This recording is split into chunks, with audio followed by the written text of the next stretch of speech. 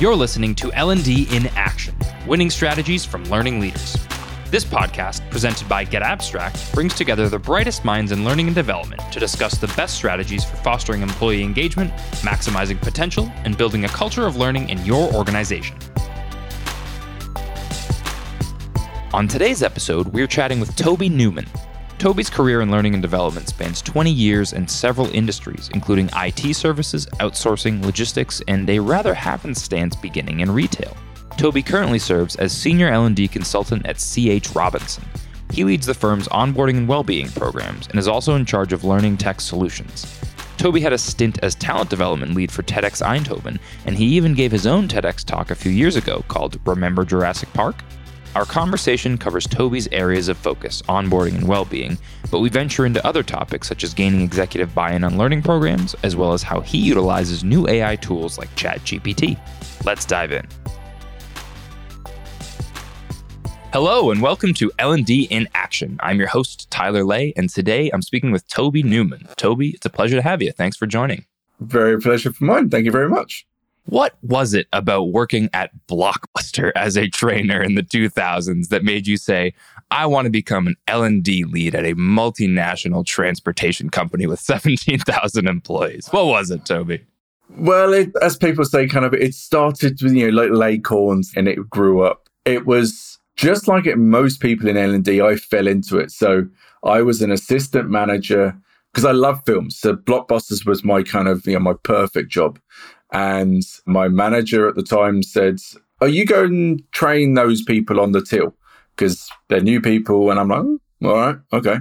I know how to use the till. I can do that. And then as I was showing them, and then I could see them kind of repeat the process and then go, oh, yeah, it's this. And I'm like, yeah, I like this. Something's going on. And I like this kind of feedback loop. And then, as you can imagine, it then kind of grew and grew and grew. So I worked for T-Mobile as a product trainer, going to all the different stores. And so it went from 1 or 2 people to 5 or 6 people, and then kind of grew into customer service training for Philips and Sony. And so growing up and getting up to like the 10s and the 20s of people training. And then in my previous job to this, I went up to training, in a sense, thousands of people, but online. So it's kind of, digital learning. And then now it's the kind of similar thing, but just different companies. So for me, I feel at home in a corporate environment. I love that origin story. It's wonderful. So currently at C.H. Robinson, you are in charge of a few different things, onboarding, the well-being program. I want to start with onboarding because I hadn't realized it until I kind of took a look at your LinkedIn, but I haven't talked with too many of my guests about their onboarding processes and whether they're actually directly involved with those. But it's something that is very important to me because at my current role at Get Abstract, I had one of the best onboarding processes that I've had at any job, which was very surprising because I had a sales position where it was a very robust onboarding, but it was kind of stressful and it took a long time. And, that's sales training, I guess. But at the end of the day, this one felt very smooth. And I never quite realized how different those experiences could be. So I'd like to hear from your experience, kind of how you structure, how you think about onboarding. Is there a certain amount of synchronous versus asynchronous engagement? Anything formal that you have to include in there? Rigid versus flexible? How do you structure the onboarding overall? Yeah, it is a complicated process because especially in a corporate environment, smaller companies, maybe it's a bit easier, but when you're looking at corporate ones, you've got mandatory stuff that has to be done. You've got centralized processes with HRS systems that are sending them certain information at certain times. So you've got to balance up all that information with then the need of the manager to say, I need this person up and ready as quickly as possible. But then you've got the needs of the individual to relieve their stress, get them feet under the table, as we say in English, and get them ready for the role, as well as the technical training. So my role in all of that was the kind of a bit of the glue that fits everything together. So I wasn't in charge of the absolute everything of onboarding in the company. But for my little piece, I suppose, for me, the focus was about the individual and making sure that their mindset was right. So we had experts in the field, the managers and buddies that would look after the technical training. So that's kind of, that later on, the secondary piece. That tertiary piece is the kind of our HRS system and sending them kind of like the legal stuff, like here's how to sign the documents, that kind of thing. And then your IT training and that kind of stuff, that mandatory stuff, that was that piece. But my first thought was, how do I help this person become the most comfortable they can? Because I hear a lot of insights from different people. And for me, the one thing that stuck with me, I can't remember who said it, but they said, you should treat every new starter like they're going to be your next CEO. And in theory, it could be, because you see so many stories of CEOs saying they started at the bottom and they worked their way up. So it is technically feasible. And I think you just have to have that mindset, so that old kind of the army adage, nobody gets left behind. And so that, you get the same experience wherever you go, wherever you start in the company. I mean, it sounds very kind of maybe soppy, but you get like a little digital hug around you to say, you're in good hands. Let's just walk through this. And it's an extra challenge when it's virtual, because, when we've got 2,000 people, not onboarding all the time, but you've got tens or 20s of people onboarding at all different locations. You've got to think digital first, for one, and you've got to think what is needed when. That's kind of the big thing. And the challenge for me was to balance everybody's needs, to balance the needs of the leadership and the management, balance the needs of the individual, and then balance the needs of the corporate, and then making that as kind of as seamless as possible. So I created a lot of videos, created this kind of journey that kind of said, right, so on day one, you're doing this. On day two, you're doing that. Now, one of the things that we still have internal conversations, discussions, arguments sometimes internally is about the level of interference, and I put inverted commas interference, of us as L&D versus individuals doing their job. Because some people would say we should take them by the hand and walk them through 9 till 5 every day. Like, this is what you do on this hour. This is what you do in that hour. This is what you do in that hour. And I think in some roles that would probably work when you've got so much to do. My preference is to be less hand-holding and more creating that environment or that mindset of curiosity to say, here are some of the key things we want you to remember, we want you to think about. But now you go off and speak to that person, or go speak to your manager about this topic, go speak to your buddy about this topic, and guide them through it with, say, maybe 2 hours of formal learning each day rather than 6-7 hours. Now, I'm not saying I'm right. I think there is a middle ground. But I think that's, for me, is the most interesting piece, is where does onboarding become intrusive? Maybe intrusive is a weird word, but yeah. How much are you coordinating with direct managers of these people? Are you actually setting up times for them to meet with them, or is that very much autonomous how the bosses meet with their new hires? Oh, you mean as part of the onboarding process, or as we're setting up the onboarding process? The onboarding process, yes. I would assume that a good amount of the onboarding involves synchronous, face-to-face, however they do it, meetings with their managers. I mean, naturally, that's how it all goes. They are part and parcel of the process. So in the ideal world, not saying it happens all the time, but in ideal world, the manager actually kind of almost walks through the onboarding with the person. Obviously, they're not part of the onboarding like hours and hours and hours, but they know exactly what is expected of the onboarder. They know what parts the onboarder has to play and what part the manager has to play and what part a buddy has to play, because there's that kind of trilogy of people involved. And they know the expectations. Now, there is technology out there that allows you to synchronize all those things. And that's one of the things I love about tech. And one of my big passions is learning tech, is that you can automate all this stuff relatively easily with the right tech. And it just makes everything so much easier and seamless, because otherwise you get, and if I'm honest, the situations I've had in my own work is that where the communications broke down, or I assumed people were aware, they weren't. And the managers would get annoyed and new starters would get annoyed. So Again, I'm not saying I've got the perfect process, but it's that communication is essential. Keeping everybody involved is essential. And for me, it's that kind of softer touch rather than the hand holding, we're going to walk through it. Yeah, I do want to talk about the sort of tech stack, if you will, and the infrastructure of your learning system at some point. But my first question and follow up to this is, if, theoretically you're thinking, okay, everybody here has the potential to be the CEO and we must treat them that way.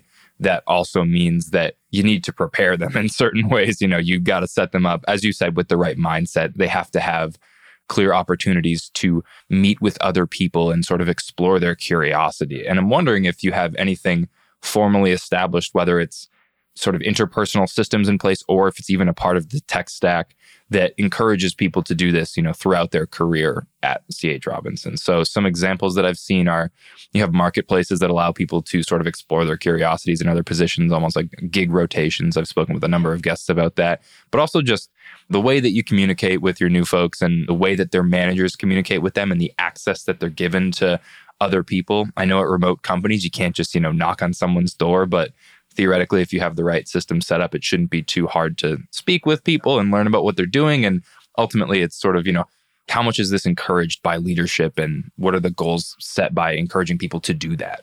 Yeah, I mean, it's a great question because for me, curiosity underpins a lot of things, kind of there's so many, I think we all know the benefits of curiosity in any company, but driving curiosity is another thing. I mean, if you look back at kind of individuals, usually, as they're growing up, they're encouraged as kids to be curious. But then once they get to in America, high school, that's kind of usually drummed out of them. Like, no curiosity. This is the exams you do and this is the test you do. And then if you're lucky enough to go to university, usually then that's encouraged again. Usually it's right. You've got 3 years to create your thesis in a sense. And then you're encouraged to be curious that way.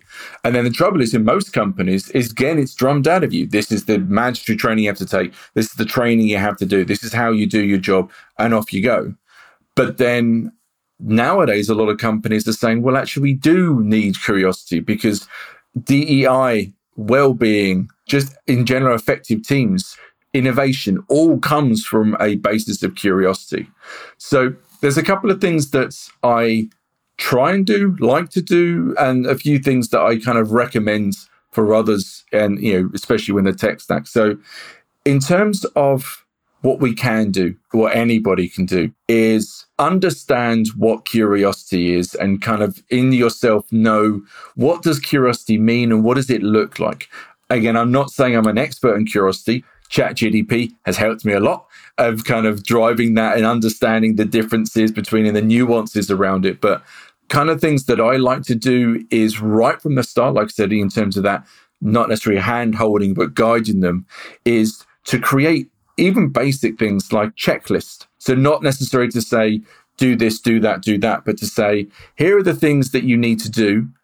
Go find the people that you know and use this kind of scorecard as a reminder, say, right, to do this piece of information, I need to speak to this person or this division or this department. And then you write it down and you go and speak to them. And then you kind of come back and you go, tick, that's done. Is this like full range, like the whole company, basically? They can just reach out to any department, any division? Is it as free as that? Yeah, but that's what we try and do. You've got teams, and then all our structure is built into teams. So you can click on a person and see their hierarchy and all that kind of stuff. So we encourage people, everybody from the CEO all the way down to kind of virtually knock on their door and go, hey, can I have a quick chat? And we encourage that side of things. So that's obviously an important thing because you don't want people to say, I'm too busy, go away. Obviously, there's a time and a place, but you need to start encouraging that. I think also that as individuals and as managers, a manager has a duty, I suppose is the best way to create that curiosity. So just like maybe if you've got a kid, rather than tell them this is how you do it, you ask them, how would you do that? How would you solve that? Now, obviously, they need to know technical stuff because you can't just say, hey, how would you solve that without knowing how to use the system? But it's the time element. Most managers are so stressed, so time deficient, that they don't have the time to kind of sit with a person and go, try this, try that, try this, or what do you think? Also that coaching technology, coaching technical. And that's why people talk about a coaching culture in leadership, is that changing the language of rather than tell is to ask. In terms of maybe more towards the technical side of things, you can take self-assessments to see how curious you are. That kind of starts driving the self-awareness. And you can do that either ChatGPT will create a self-assessment for you. There are companies that help you to create curiosity. And I think the other thing with tech stacks is having the knowledge of where all my knowledge is. Kind of sounds weird, but if you've got digital learning, like, for example, Get Abstract, or you've got a Percipio or a LinkedIn Learning or a Udemy or a et cetera, is teaching them right from the start of how to use that technology. And more importantly, what's in it for me? What is driving me? So getting your personal development plan in there right at the start. What's your goal? Where do you want to go? Not just your day-to-day jobs, but where do you want to go? That starts that conversation and that thinking about, I haven't really thought about my career. Maybe I should think about that. Oh, that looks interesting. Oh, that looks interesting. And you need to start that kind of methodology of promoting learning, promoting development, promoting your systems, and promoting that conversational standard. Yeah, so you have sort of a blend of the technical access to digital learning. You have a system of encouraging your folks to reach out and learn from others. Is there any other sort of social learning component to what you offer or what you recommend for your people to more spontaneously learn than just kind of the recommendations that you give them to solve certain problems? Is there any sort of autonomous social learning? It's a difficult one because it's very hard to kind of stipulate to say this is how you solve that problem. I think when you talk about social learning, the big A to have social learning is always a positive, because not every company, they pretend that they have it, but they don't really. Like, for example, our company, we've got Yammer, or was it Viva Engage now? I think they've rebranded it. And we use it. There's a lot of great communities that are happening. But if I was honest, I would say we don't practice social learning, because for me, social learning is about taking what you've thought of, what you've seen, put it in a social environment to say, hey, I saw this, I think of this, and get in that discord, that kind of, I don't agree with that bit, I agree with that bit, I don't agree with that bit. So what I'm trying to build up in our European teams is that discord around DEI and well-being to start off with. So we've got very engaged communities around both of those topics. And it's not just a one-way street. It's not just me going, hey, everybody should be about well-being, everybody should be about inclusivity, but it's putting sometimes even controversial stuff on there to say, well, what do you think? Do you agree with this? Do you not agree with that? And then having that openness to allow people to have that discord. And it's difficult. Psychological safety is a really, really hard thing to do.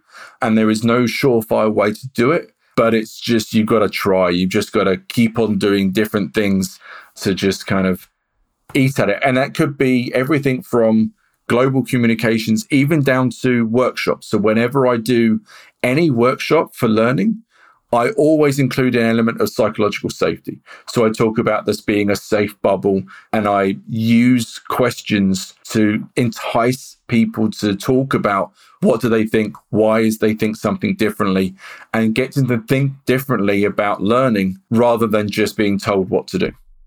Do you actively create avenues for the feedback that psychological safety represents? Because what I've learned over time is that a lot of the default seems to be that it's assumed that you can give feedback to just about anything, which is never true, obviously. It's never as simple as that. But then the next level is, you can say that this is a safe space for giving feedback and presenting your ideas, even if you're a new person or if you're relatively new in your position.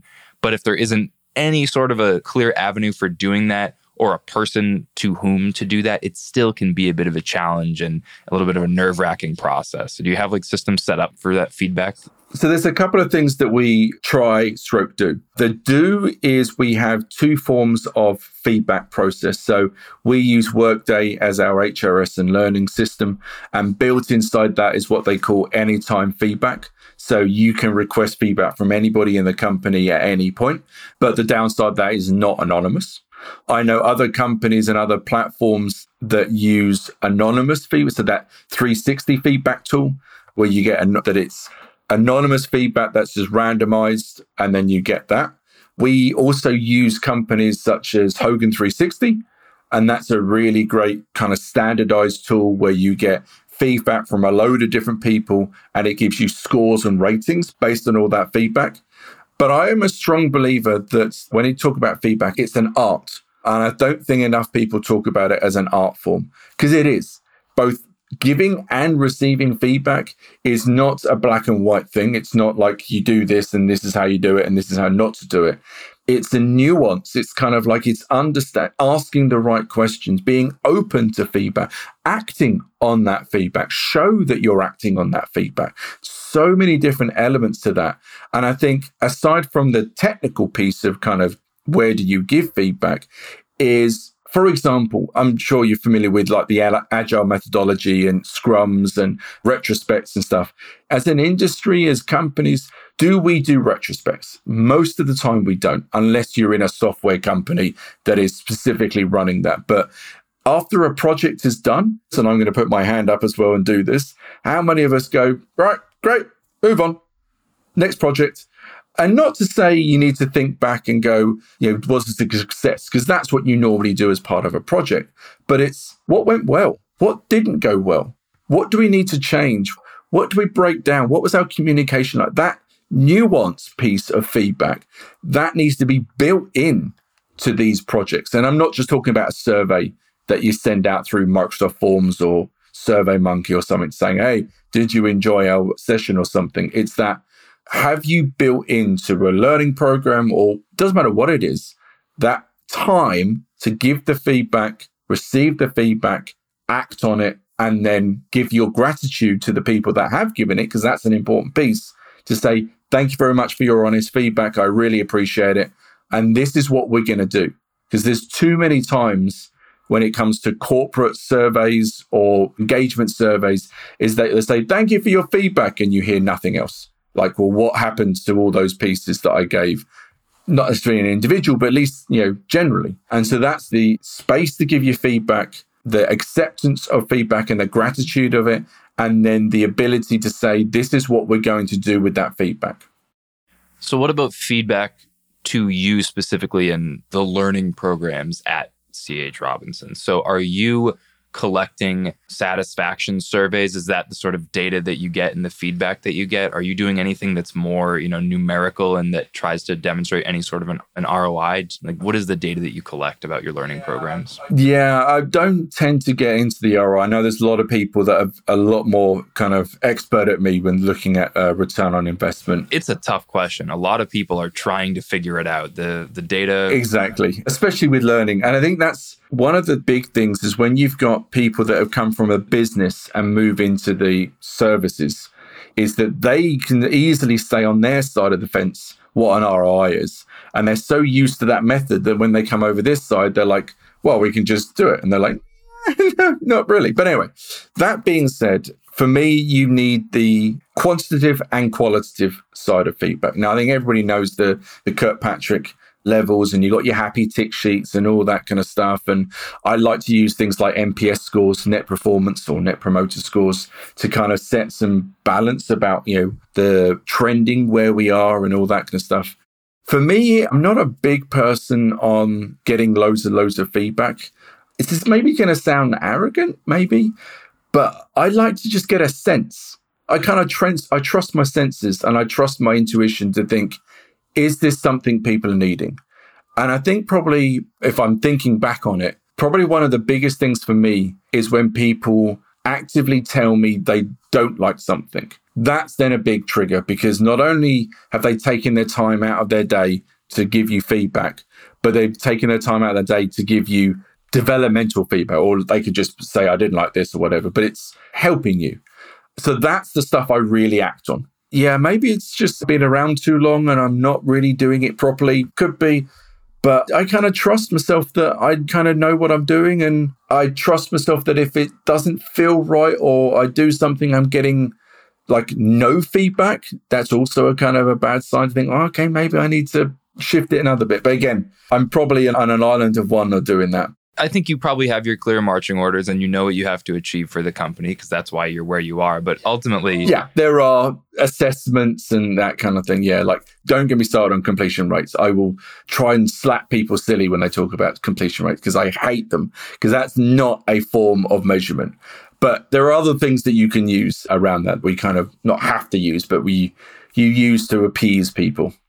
I was having a conversation with Christopher Lind recently, a previous guest. I think you are familiar with him. And what he said is that, I think we all know this intuitively, but learning leaders have to be the ones that are learning the most, and they have to be more or less as aware, if not more aware than, executive leadership about what's going on in the world so that they can prepare the rest of the company for all of that. So theoretically, what needs to be learned at the company, and the feedback that you're receiving is probably more or less about format and sort of engagement and the style that's coming in and that sort of thing, which it can always be optimized here and there. But I think the ultimate point is that our goal here is to be the ones that lead the company in the right direction. So you probably are making the strong decision in that sense. Yeah, I mean, that's an interesting aspect because you've got the trusting your instincts to create the right training. So then, just in the flow of work, learning, blended learning. I'm not going to talk about learning styles because I know that's been defunct and stuff, but yeah, I'm not going to go into that.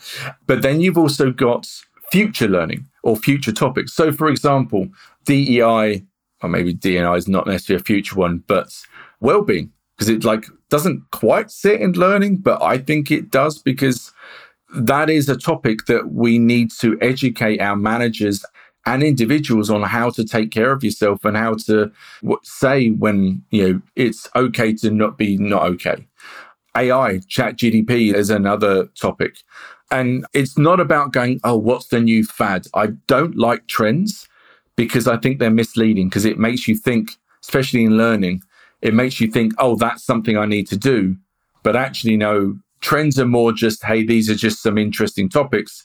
You should know as a company where your targets are, where your vision and mission is, what's your aspiration, and know which technology or which trends you should be aiming towards to suit you, not just, oh, that's the top 10 trends. We should be aiming for that. Yeah, well, let's dive into those things then. So well-being and AI, I mean, you are more or less responsible for teaching those things at C.H. Robinson, it seems. You do technology and you do well-being. And I guess we can start with AI because I've been reading a lot about it lately and I want to talk about it. I assume that the freight business and the transportation business the industry is one of those that can be pretty seriously optimized by AI interventions in many ways. I don't know how much sort of, manufacturing is associated with all this, but I would assume that there's some degree of robotics, and especially with self-driving cars in the deeper future and that sort of thing, self-driving vehicles, and then just big data and AI optimization, cognitive AI decision-making, like all these things to me, the transportation industry kind of screams like, optimize me. That's how I feel as more or less a layman. Yeah, I mean, I'm not going to go into obviously details because, but it's things like if you've got any process, so you've got orders coming in, and then, because obviously we're a 3PL, so third-party logistics, so we're helping customers to move their goods around. So we've got customers on one end, capacity teams and haulage companies and trucking companies on the other end.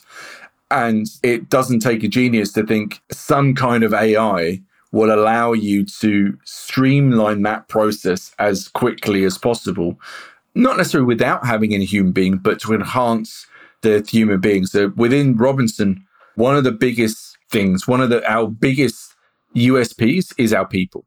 We've got dedicated, kind of hungry people. And that's, again and again, our customers come back to us and say, that's the thing that they love about us. So it's not about getting rid of the people. But one of the things I always talk about with AI is that AI won't replace you. Somebody who knows AI will replace you. And I think that's the message I always try and get across is don't be afraid of AI, but use it. I mean, I mentioned a couple of times already, I use, and I'm not going to back away from everything. I use ChatGDP a lot in my job that maybe a lot of people think, wow, you should be knowing this yourself, whether it's a well-being strategy or a whatever training program. And I'm like, yeah, I do know it, but I use AI or ChatGDP. I call them just a very, very, very clever intern. So that gives me all the information and then I channel it in the right way. So I still need to have the expertise. And that's the same with trucking or whatever industry you're in. You hold the knowledge, you're using AI to speed it up and to give you, going back to that curiosity, to give you other things that you maybe not have thought of, to think, that's a good idea. I didn't try that. Yeah. So how are you training your folks to be prepared for that sort of thing? Are you in charge of this realm of education? I'm not in charge of it in terms of, so we've got obviously our IT technology teams are looking at how do we bring AI into our process stream. So I'm not involved in that side of things. The where I am involved in is the awareness for the general population to say, what is ChatGDP? When can you use it? When you should not use it? Because as we know, we've seen some of the horror stories from companies that have put their private information onto a public forum. So we guide and give awareness. And basically, a weird thing is I'm a promoter at the moment, just like I'm doing on here. I talk about the benefits of it and give use case examples. So to give you an example, I'm rolling out a personal development plan program for our European employees. And as part of that process, we're encouraging people to think about their goals, think about their strengths and weaknesses, et cetera, et cetera. But one of the things I've also put in there is I've created my own prompts, like my own little chatbot, and put that in the training to say, if you are struggling on knowing how to create your goals for your development, then use this prompt in ChatGDP to guide you. So for example, if it's you're thinking about communication, you can put into ChatGPT, and the prompt is something along the lines of, I am a development coach, and the question is around X, so you insert here, and whatever the question is, give them the answer based on formal training, based on social training, based on practice, so that 70-20-10 piece, which managers and people don't really need to know about. But I've created that prompt for them so they can use it. The other thing I've encouraged people to do is when they're building business cases, is that, if they want to bring in X customer, I would encourage them, because that customer's details is public, because it's a website, to say, use ChatGPT to build you the best business case and the best hook to get that customer in. Not saying you have to put private information in there, but it's to use it to enhance your skills to be better. And so that's kind of the thing we're doing at the moment. Yeah, the right prompts for ChatGPT is huge. That's what a lot of people that I follow on LinkedIn are doing, just releasing, prompt lists and being very explicit as to how to speak to the machine and how to, get out what you need by using the right language. Yeah, these like mega prompts is really, because it's usually people just put in, going back to that PDB, it's like, how do I develop myself? And it's just like, oh. Yeah. Whereas if you spend some time putting in your requirements, what you're good at, what you're not good at, what you're looking for, where your career is, what your role is. If you start to put in some still public information, but a bit more detailed, you start to get a lot better insights. And just the last thing on that is the conversation is important. It's not just that prompt. It's that once you get that answer, is to look at it again, going back to that curiosity bit and going, oh, so you asked ChatGPT, why did you put on the third sentence? What do you mean by that? How do I do that? You've mentioned this, but how do I do that more? I don't understand.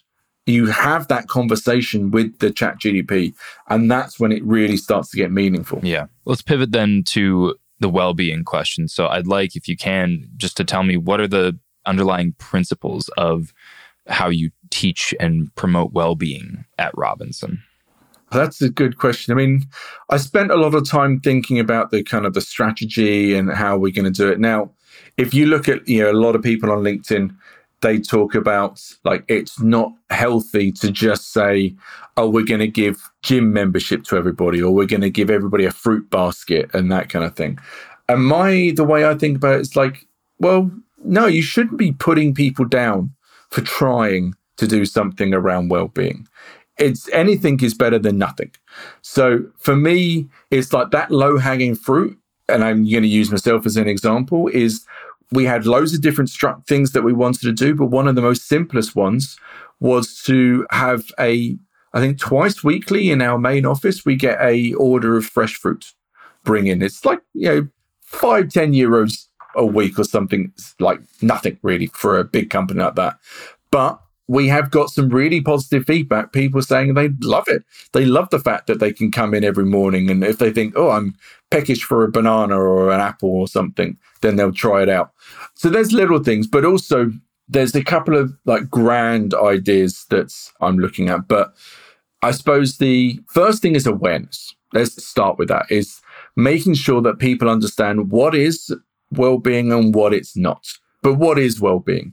So twice a week, I post out all different things about well-being. And it's not just a list of you should take care of it. But I've been interviewing our CEO and our leadership about what do they personally think about well-being.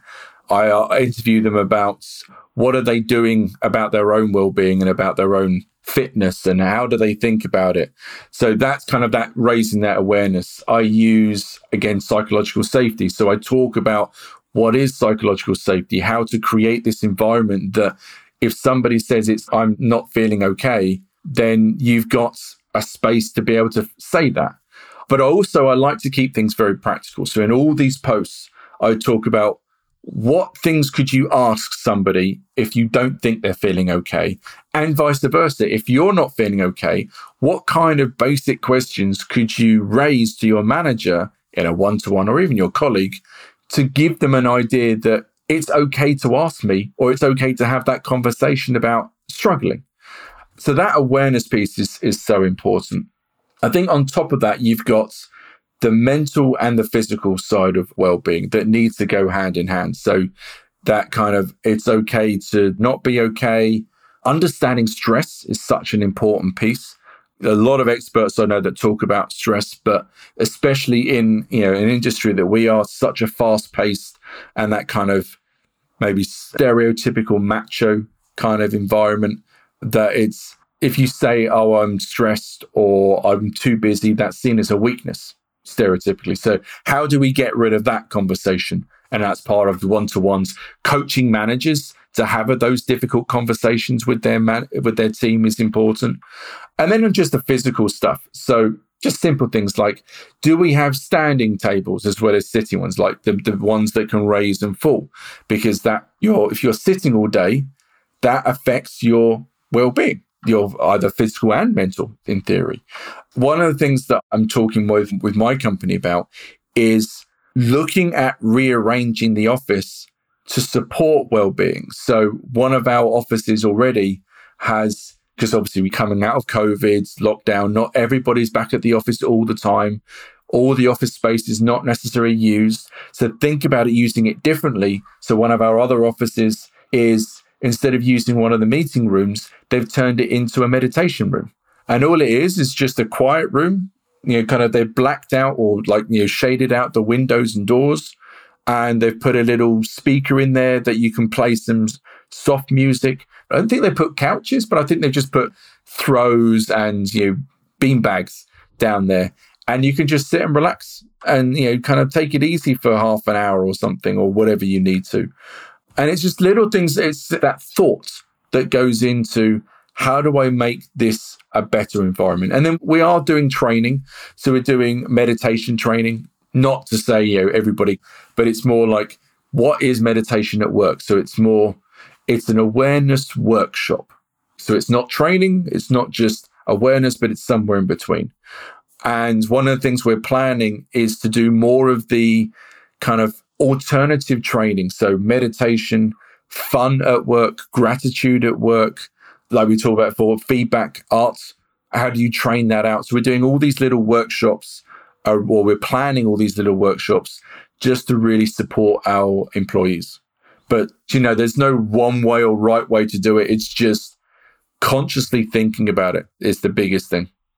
Yeah, I mean, that's a thorough and multifarious system for well-being you have there. I mean, I can't think of a better way to do it than, give that many options. But the thing that stuck out to me is the fact that you really spend time with it's okay not to be okay. I don't really like that culture of encouraging people to speak up about their issues, because it's not them that has the issue talking about it. It's society that has an issue listening to it, I think. And it sounds like you understand that and you are addressing that directly by working with managers to know how to have those conversations or to prompt them.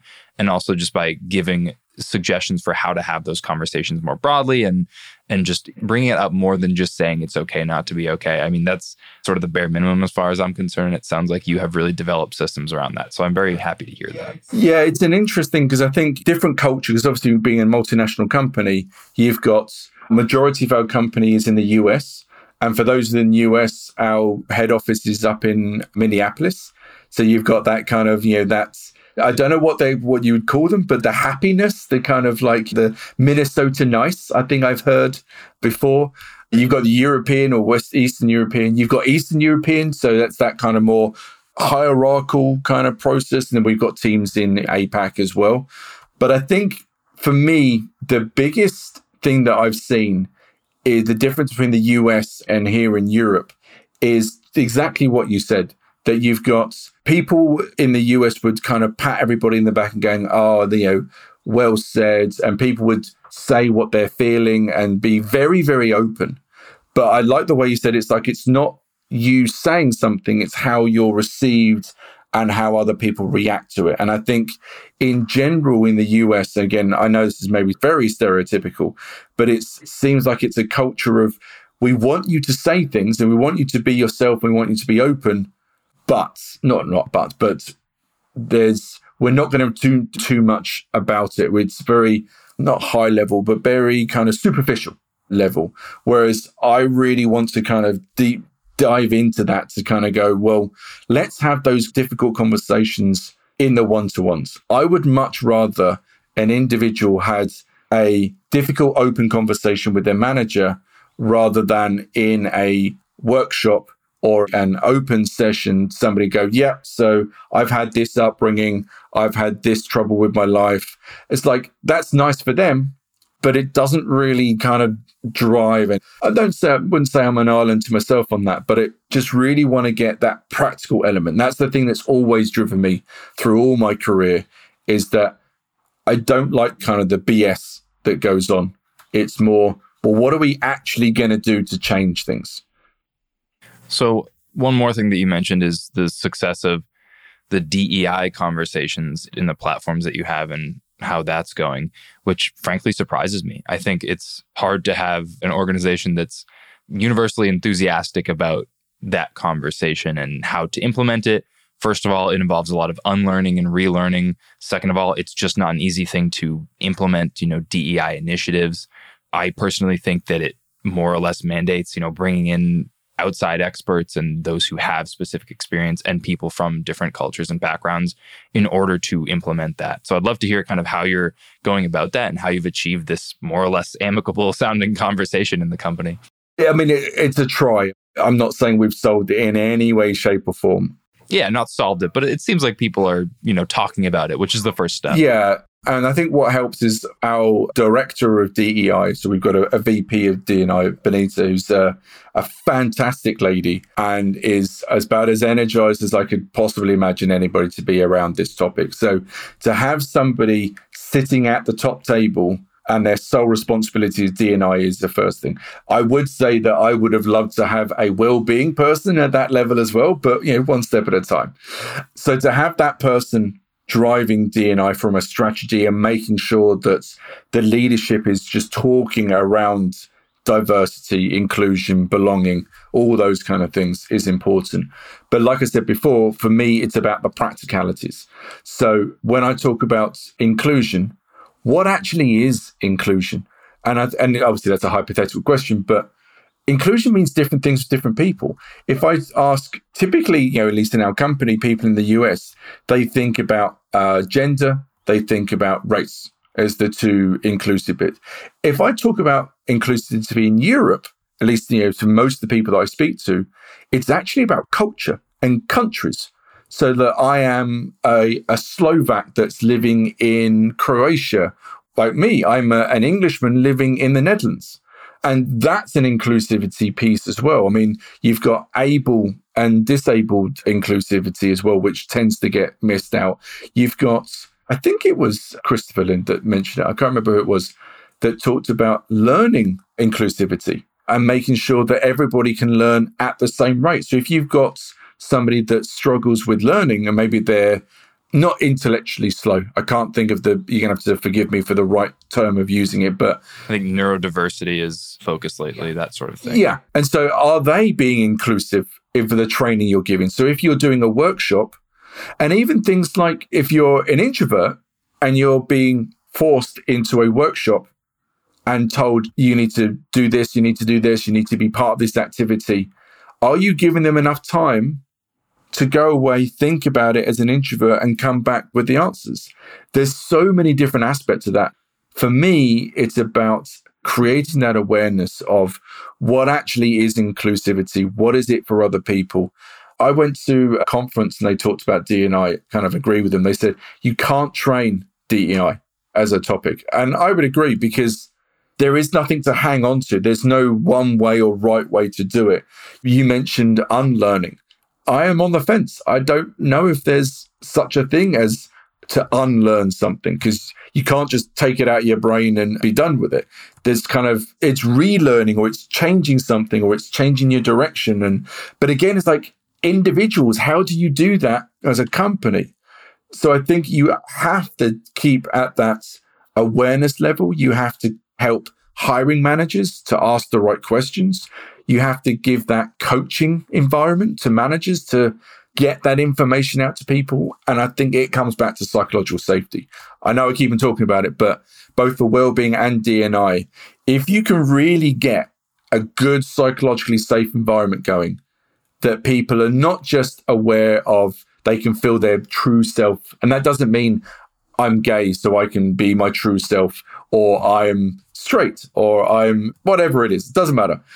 It's not about that. It's about just being able to say, I disagree with that and I challenge it. And everybody goes, yes, thank you for that. Right. What are we going to do instead then?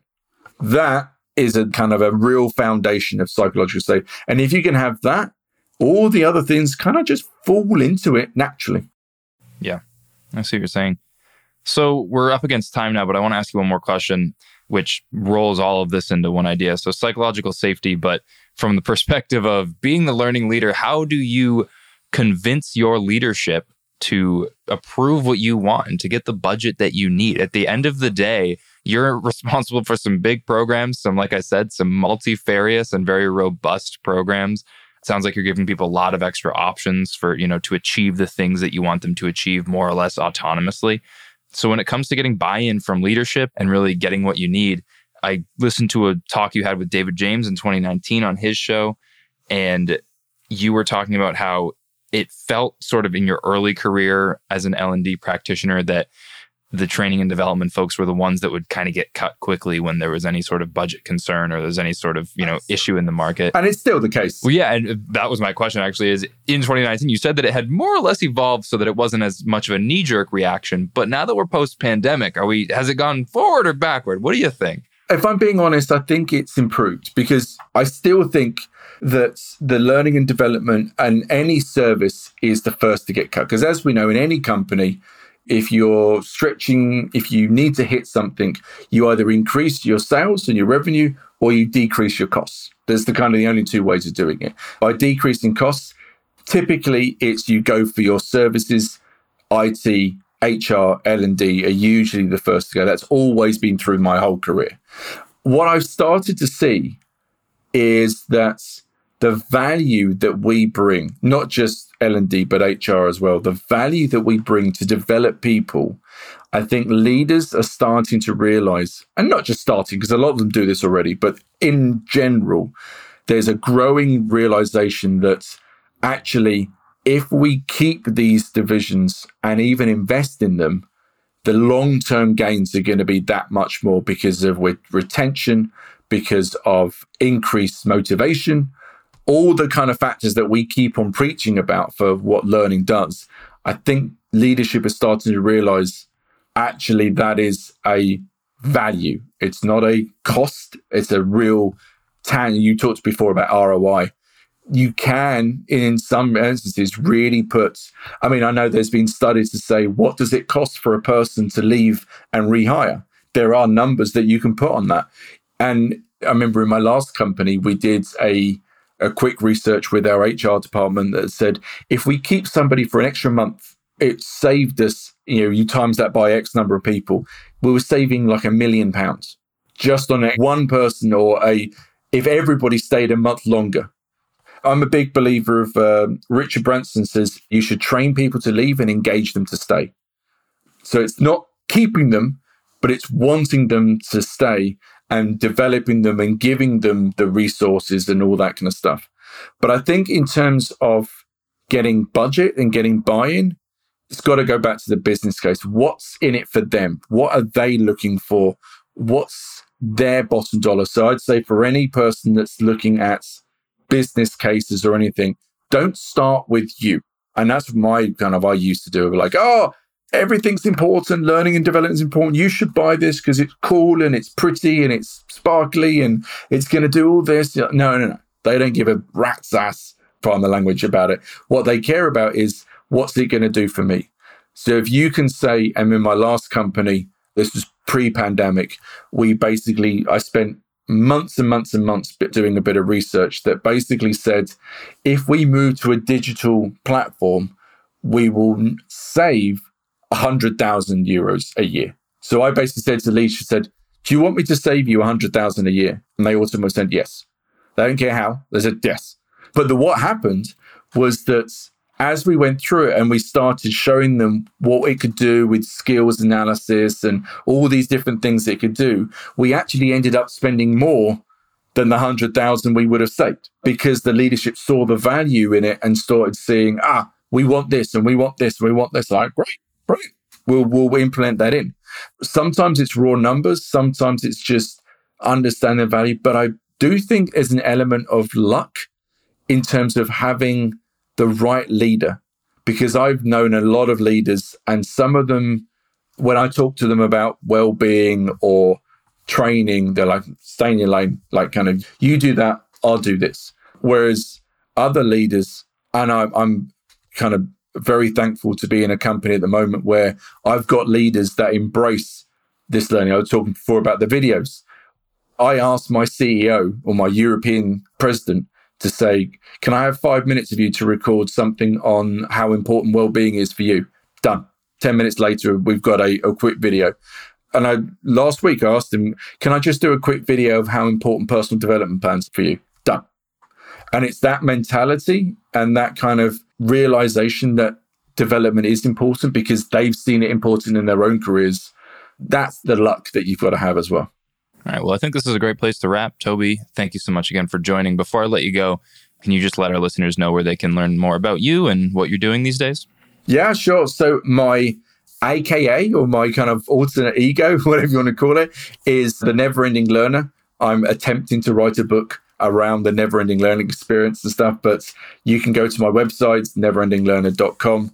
If you want a good laugh, I've done some videos on YouTube that's under there, but I'd say mainly it's on LinkedIn under the Never-Ending Learner. Great. All right. Well, for everybody listening at home, thank you so much for joining us, and we will catch you on the next episode. Cheers. Thank you. You've been listening to L&D in Action, a show from Get Abstract. Subscribe to the show in your favorite podcast player to make sure you never miss an episode. And don't forget to give us a rating, leave a comment, and share the episodes you love. Help us keep delivering the conversations that turn learning into action. Until next time.